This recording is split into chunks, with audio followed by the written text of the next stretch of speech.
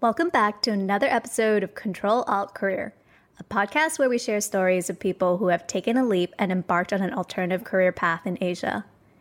I'm your host, Jennifer Ong, and today I'm very happy to have Michelle Yuan join us. Michelle is the founder of Asia Wedding Network, Asia's largest online wedding platform. Her platform is a one-stop shop to planning your big day. She's literally thought of everything you might need. She's got everything from wedding inspiration to wedding planning tools, an extensive directory of vendors, and an online store that sells everything from wedding package deals to wedding-related products, and even a marketplace to buy and sell pre-loved wedding dresses. And for this, she has been awarded Forbes 30 Under 30 for her work with Asia Wedding Network. But before all this, Michelle had a totally different life. After graduating from Columbia University, she started her career in equity sales at JP Morgan and was a journalist at Wall Street Journal, Reuters, and Forbes. Thanks so much, Michelle, for your time and for joining me today. Thank you. So, first question for you. Did you always know that you were going to be an entrepreneur? Well, I definitely did not always want to be an entrepreneur. Right out of college, I knew I wanted to be in finance like my mother, and that's what I focused my career goals on. And it wasn't until I was a journalist that I decided I wanted to do my own startup. I think it was just really exciting interviewing all these startup founders and seeing how they were so passionate about building something from zero. Actually, after I was a journalist, I worked for a few startups just to see how startups operated and everything. And I got a lot of experience there. And then I just kept thinking of ideas as I was working. And then one day I left the startup job and then I started Asia Wedding Network. Okay. Why did you join a startup before starting your own business? What was the thinking behind that? Well, I definitely needed experience if I wanted to start my own business one day. So just learning from people who are really experienced and just learn from their experience instead of, fully going into it and not knowing what I'm getting into and maybe crashing and burning really quickly. So I definitely think that if you want to build your own business or you want to work in a startup, it's really important to at least get a taste of what it's going to be like for when you are your own boss, because it's really different than any other kind of job out there. I think that's a very interesting point because my last interviewee, which is the founders of Style Theory, they literally gave the exact same advice. They said that really? that's what they wished that they did before starting Style Theory, because then they would have learned from another small startup and learned the jargon and the tools. So I think that's very, very interesting that you also share this same view. So when you were starting Asia Wedding Network, I guess, how did you come up with this idea? Were there a few different ideas that you were tossing around and considering?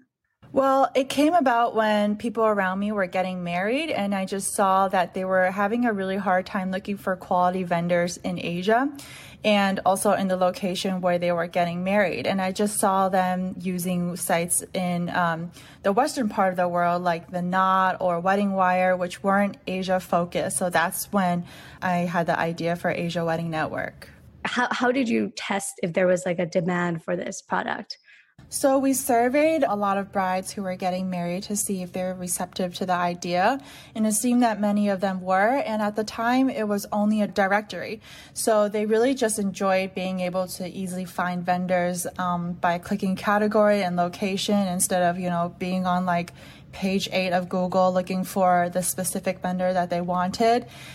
So for you, when you first started out with a directory, how did you go about finding these vendors? So we started in Hong Kong because I was living in Hong Kong at the time.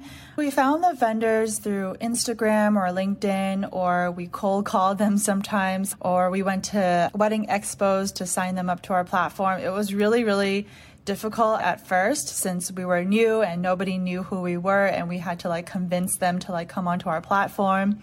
Also, we found out that there have been other platforms in the past that did pretty much almost the same thing, but then they stopped running. So with that, they didn't have the best experience with these kind of platforms. So they were a bit hesitant to sign up to to another platform. But then once we convinced them of why we were different and what our direction was, they started signing up. How did you go about convincing them? We were just trying to tell them like our whole business direction of why we were different and how we are very international. We had English, simplified Chinese, traditional Chinese. It wasn't just like before there was just English or just Chinese. So we were telling them what features we were going to build in the future and how we were going to acquire new customers to an audience to come onto our site to browse for their wedding planning.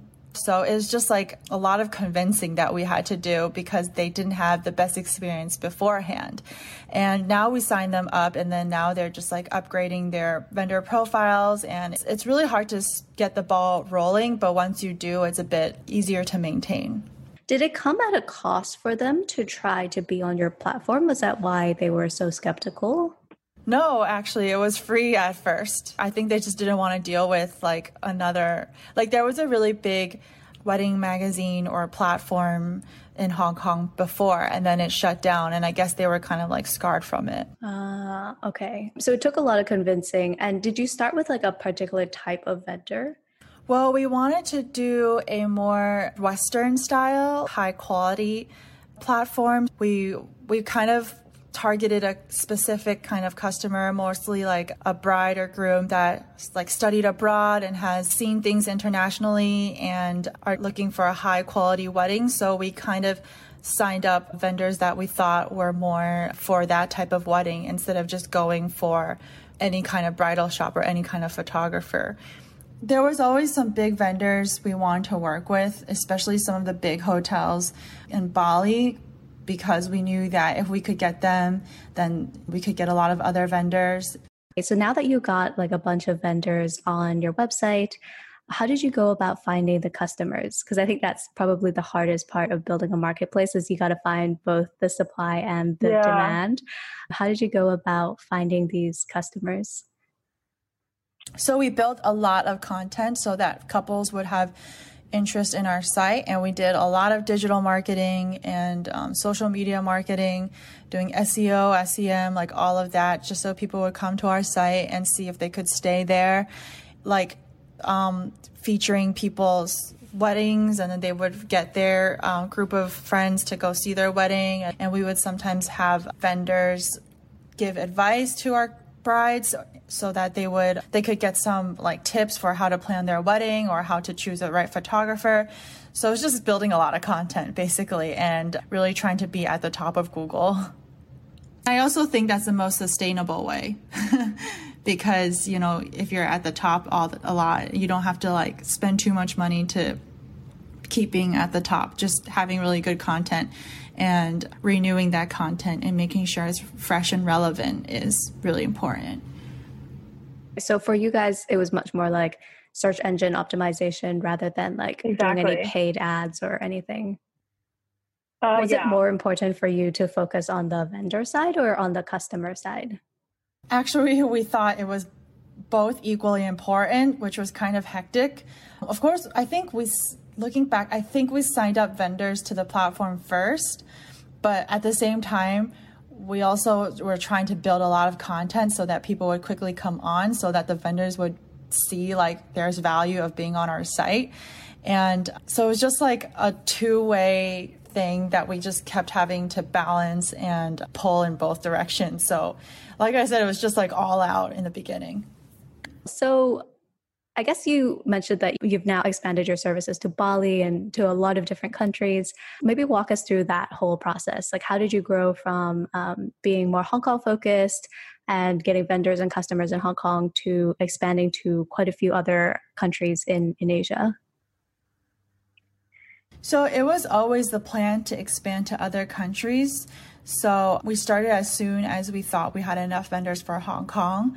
Because weddings at that time, before COVID, were so international, it was definitely like the plan all along to expand to all the destination countries. Not only because destination and overseas weddings were getting so popular, but even hiring vendors from other countries simply because you like their work was also a trend as well. People don't think like, oh, okay, I'm getting married in Hong Kong and then I have to use all Hong Kong vendors. Like people really think outside of the box and they think like, oh, but I actually want like my floral designer to be from Thailand or something. So it's like I think it's very international for Asia. So I think it's really different from the Western wedding industry, which is like if you're like people mostly use all local vendors. So adding other vendors from all over Asia was just really an essential part of the plan. And I guess it's also because the customers you were targeting are people who have studied abroad, who probably want to have a destination wedding or a wedding where they bring in like vendors from outside of the country that they're having the wedding in. Just relating to that a little bit, how did you guys grow? I know Asia Wedding Network has been around for a couple of years now, and we've spoke about, your expansion into other geographical regions and different services, but how did you guys grow on the customer side? So it grew by talking to brides, and we keep talking to, new people who come onto the site, and we just ask them like, what do you wish that was on the site that is not on the site right now? And then they give us ideas, or sometimes we find ideas ourselves, and then we just see if it's viable and if we can build it and how we're going to build it and how much it would cost to build it and how much time we need to spend to build it. So then we would just assess whether it's worth building and if this kind of problem solving really pertains to all brides or just that particular bride.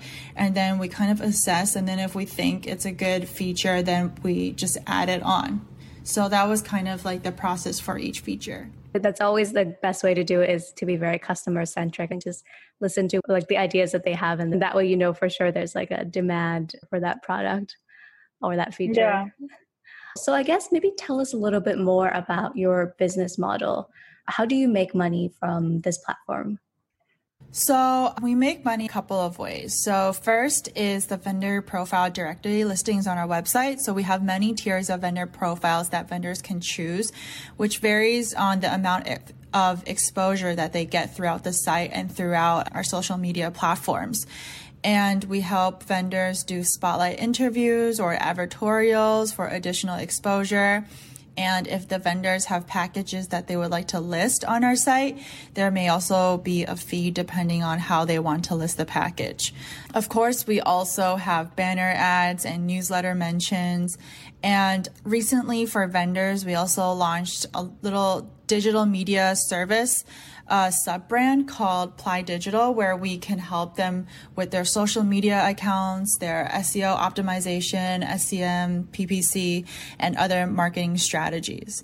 And on the couples side, we do have packages for couples to directly book on our website. So whether it's something as simple as a wedding planning service or a pre-wedding shoot or something more complicated like an all-inclusive wedding package that includes everything from venue to F&B to makeup, hair, photo, video, or even an all-inclusive pre-wedding shoot that includes not just the photography, but also the dresses, the tux, the makeup, everything as well.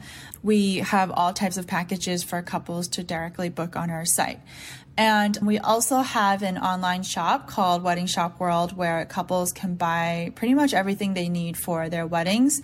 That is really hard to find elsewhere. So we have invitations, Chinese themed invitations, cheongsams, gifts and favors, bridesmaids dresses, Chinese themed hair accessories. So we have a lot of things that you can't really find elsewhere on our site. And then lastly, we also have a marketplace where couples can sell their wedding dresses to other brides for a flat fee of US dollars, $19.99. So it's very cheap. And sometimes brides would want to get rid of their dresses after the wedding. So that's another service that we provide. Shifting gears a little bit, wedding industry is a very interesting industry to be in because majority of people only get married once in their life. So from a business perspective, once you hook a customer in and they really love your service and really love your brand, how do you get them to buy more from you and become repeat customers? Or is your business model really much more around like acquiring new customers Yeah, so that's really true. We do get a lot of people who are happy with our service and then they refer friends. And that's a pretty big part of how we get new customers, because I do think that we do a really good job in covering all angles of a wedding. That just shows through our platform of how extensive we are and how we really think about every corner and every detail of a wedding. So yeah, we don't have recurring customers, although we did have someone propose twice and use our proposal services twice. So I guess that kind of counts. For you, where do you see Asia Wedding Network grow into? I know you guys are already pretty established and you've got tons of vendors and customers. What's the next step for you guys?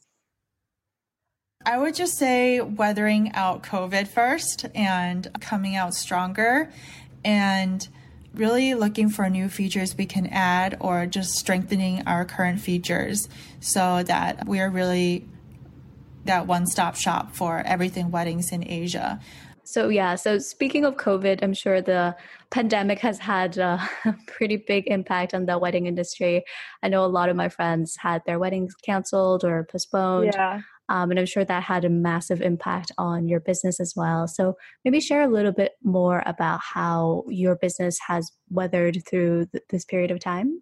So yeah, COVID has affected our business a lot, of course. Not only have a bunch of weddings been postponed or canceled, like you said, but this has definitely affected a lot of our business. And on top of that, a lot of wedding vendors are suffering as well. So the whole wedding industry has been under a lot of pressure, especially destination weddings, because each country always has strict border restrictions that are pretty much changing week by week. Right now, it's just really tough for everyone in this industry.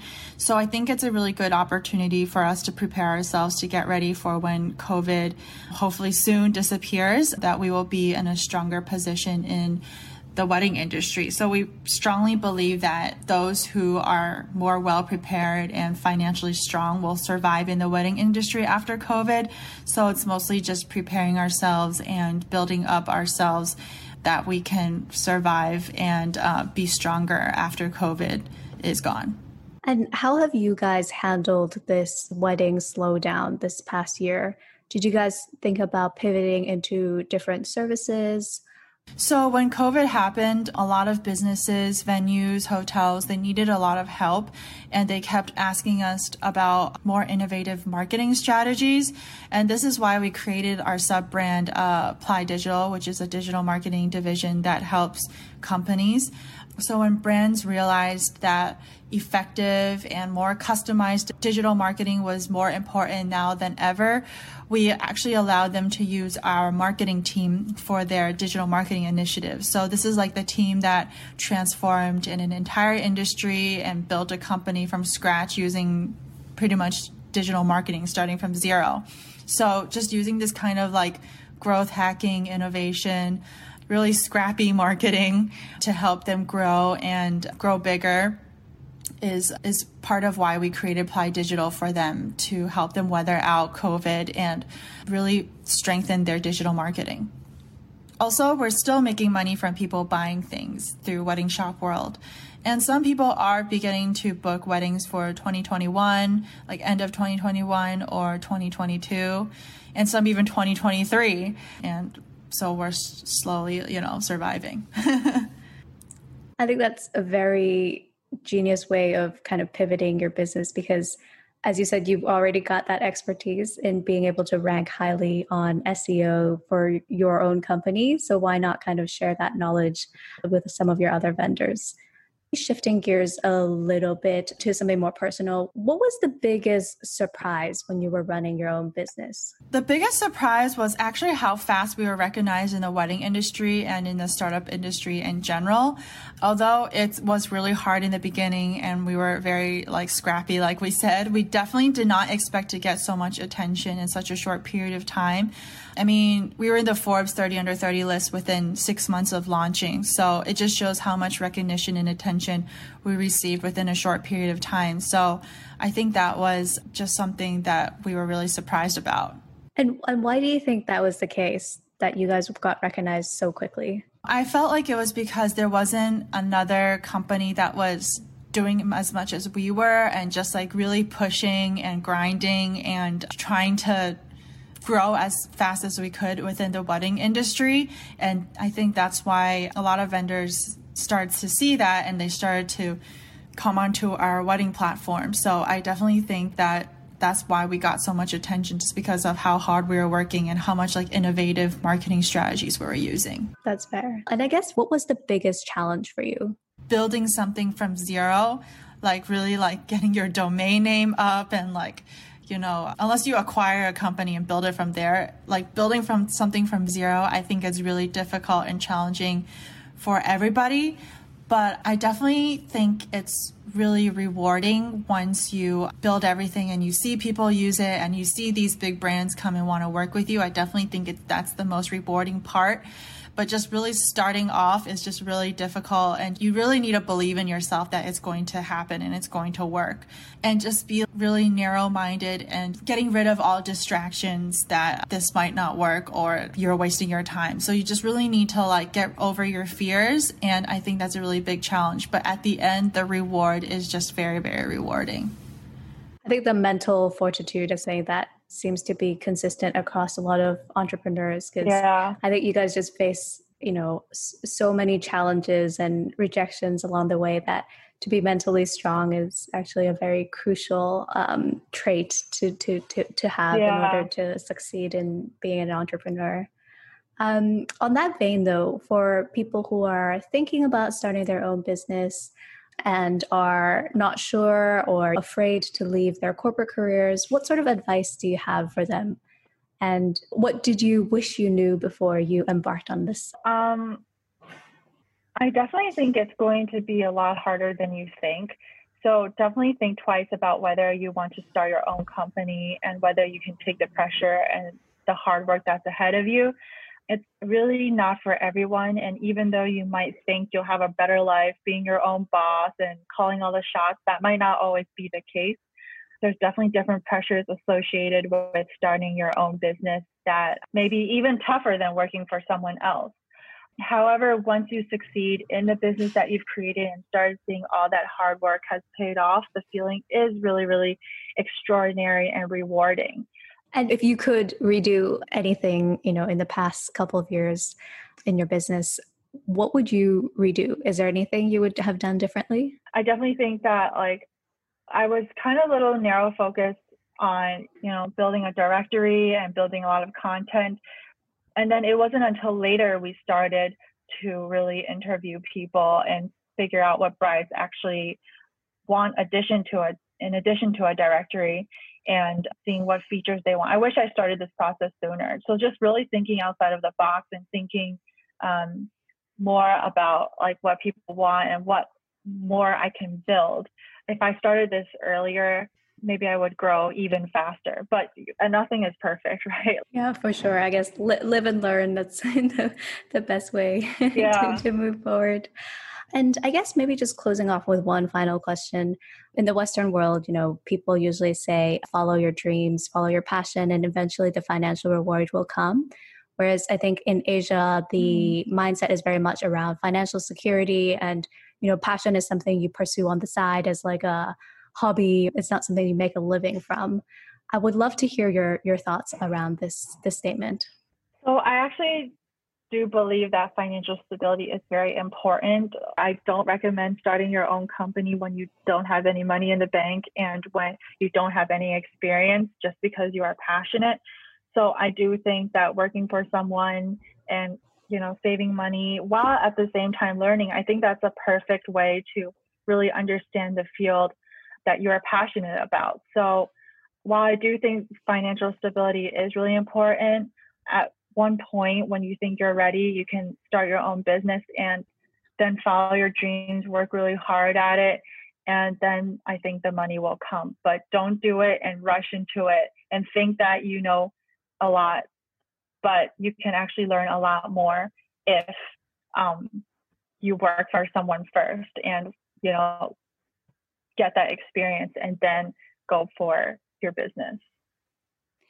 I guess one of the questions that people usually have is, okay, yes, like I would love to follow my dreams and try to start up my own business, But what's the financial reward like when you do that? And how does that compare to working for a corporate job? So would love to get some insights from you who have done both. Do the financial rewards compare to working for a big company? I would say it's a different kind of reward. I don't think it's like a really financial reward. Like, I don't think you should start a business if you want to get financial rewards right away, because that might not happen right away. But I do think it's just rewarding to work so hard for something that you believe in, and that you can see something grow from zero to however big you grow it to. And I definitely think that this kind of reward is better than financial reward. Got it. And I think that that's very much in line with a lot of other people who have started their own business. It's much more about like the internal reward of seeing something grow, like that sense of mission or passion. But on that point, for someone who's, rely predominantly on a steady stream of income, is this something that is out of reach for them? Or do you feel like there is still a way to pursue this? I would say then you would have to go raise money if you don't have that much saved, and you really want to do this probably before quitting your job. You would have to go use your idea to go raise money and to see if it's viable and if people want to invest in your idea. I mean, people still have to eat and they still need to live somewhere. So if you don't have that much saved, I would say maybe get your minimum viable product out and then try to raise money and then see what happens and see if people want to invest in your idea and then work on it from there. I think that's a really good piece of advice and something very solid that people can definitely follow. So I guess the point is, it's not like you have to save up this amount of money before you pursue it. You could actually also pursue the fundraising route and then go from there. So yeah, cool. Well, thank you so much, Michelle, for chatting with us here today. It's been really great to hear your story and to see the successes that you've been able to build from scratch. So thank you so much for your time. This has been really great chatting. Thank you so much for having me. And there you have it, my conversation with the founder of Asia Wedding Network. Here's a couple key takeaways that I got from this conversation. 1, the power of search engine optimization when growing your business. Instead of paying for ads on Instagram or Facebook, Michelle focused on growing her business by writing educational articles for brides planning their big day, and used keywords and meta tags to ensure her business would show up at the top of a Google search. 2, listen to your customers. They often can guide your business and help you figure out what features to build and how the company can expand and grow. 3, remain nimble and be prepared to pivot your business. The wedding industry was hard hit by COVID-19, and in order to weather out the storm, Michelle leveraged her knowledge in marketing to create a sub-brand that provides digital marketing services to her vendors. I also picked up a few common themes between Michelle and some of my other guests in previous episodes. For example, 1, Michelle suggested working at an early stage startup before starting your own business, something the Style Theory founders also encouraged in episode 4. 2, cold calling and cold emailing was another consistent theme across all my guests so far. It seems like to be an entrepreneur, you can't be afraid to reach out to strangers, and you can't let rejection bother you. Jasmine in particular, I thought had a really great story about cold emailing the CFO of Alibaba in episode 3. If you haven't listened to it yet, I highly recommend you go check it out. And that's it for this week. Thanks for tuning in to another episode of Control Alt Career. Check back in 2 weeks from now for our next episode, where I'll be interviewing the founder of Liquify, a technology platform that uses blockchain to tokenize illiquid assets. Oof, that was a mouthful. And if that went way over your head, definitely tune in to find out what that's all about and hear how Adrian went from BlackRock to fintech startup. And if you haven't subscribed yet, do hit subscribe and leave me a rating and review. This will make the algorithm gods so happy and help others find my podcast. I'm making these podcasts for free, so if this has provided you value, that'd be a really great way for you to show your support. And if you did already, you're the best. Thanks so much. All right, see you guys back here again in 2 weeks. Until then.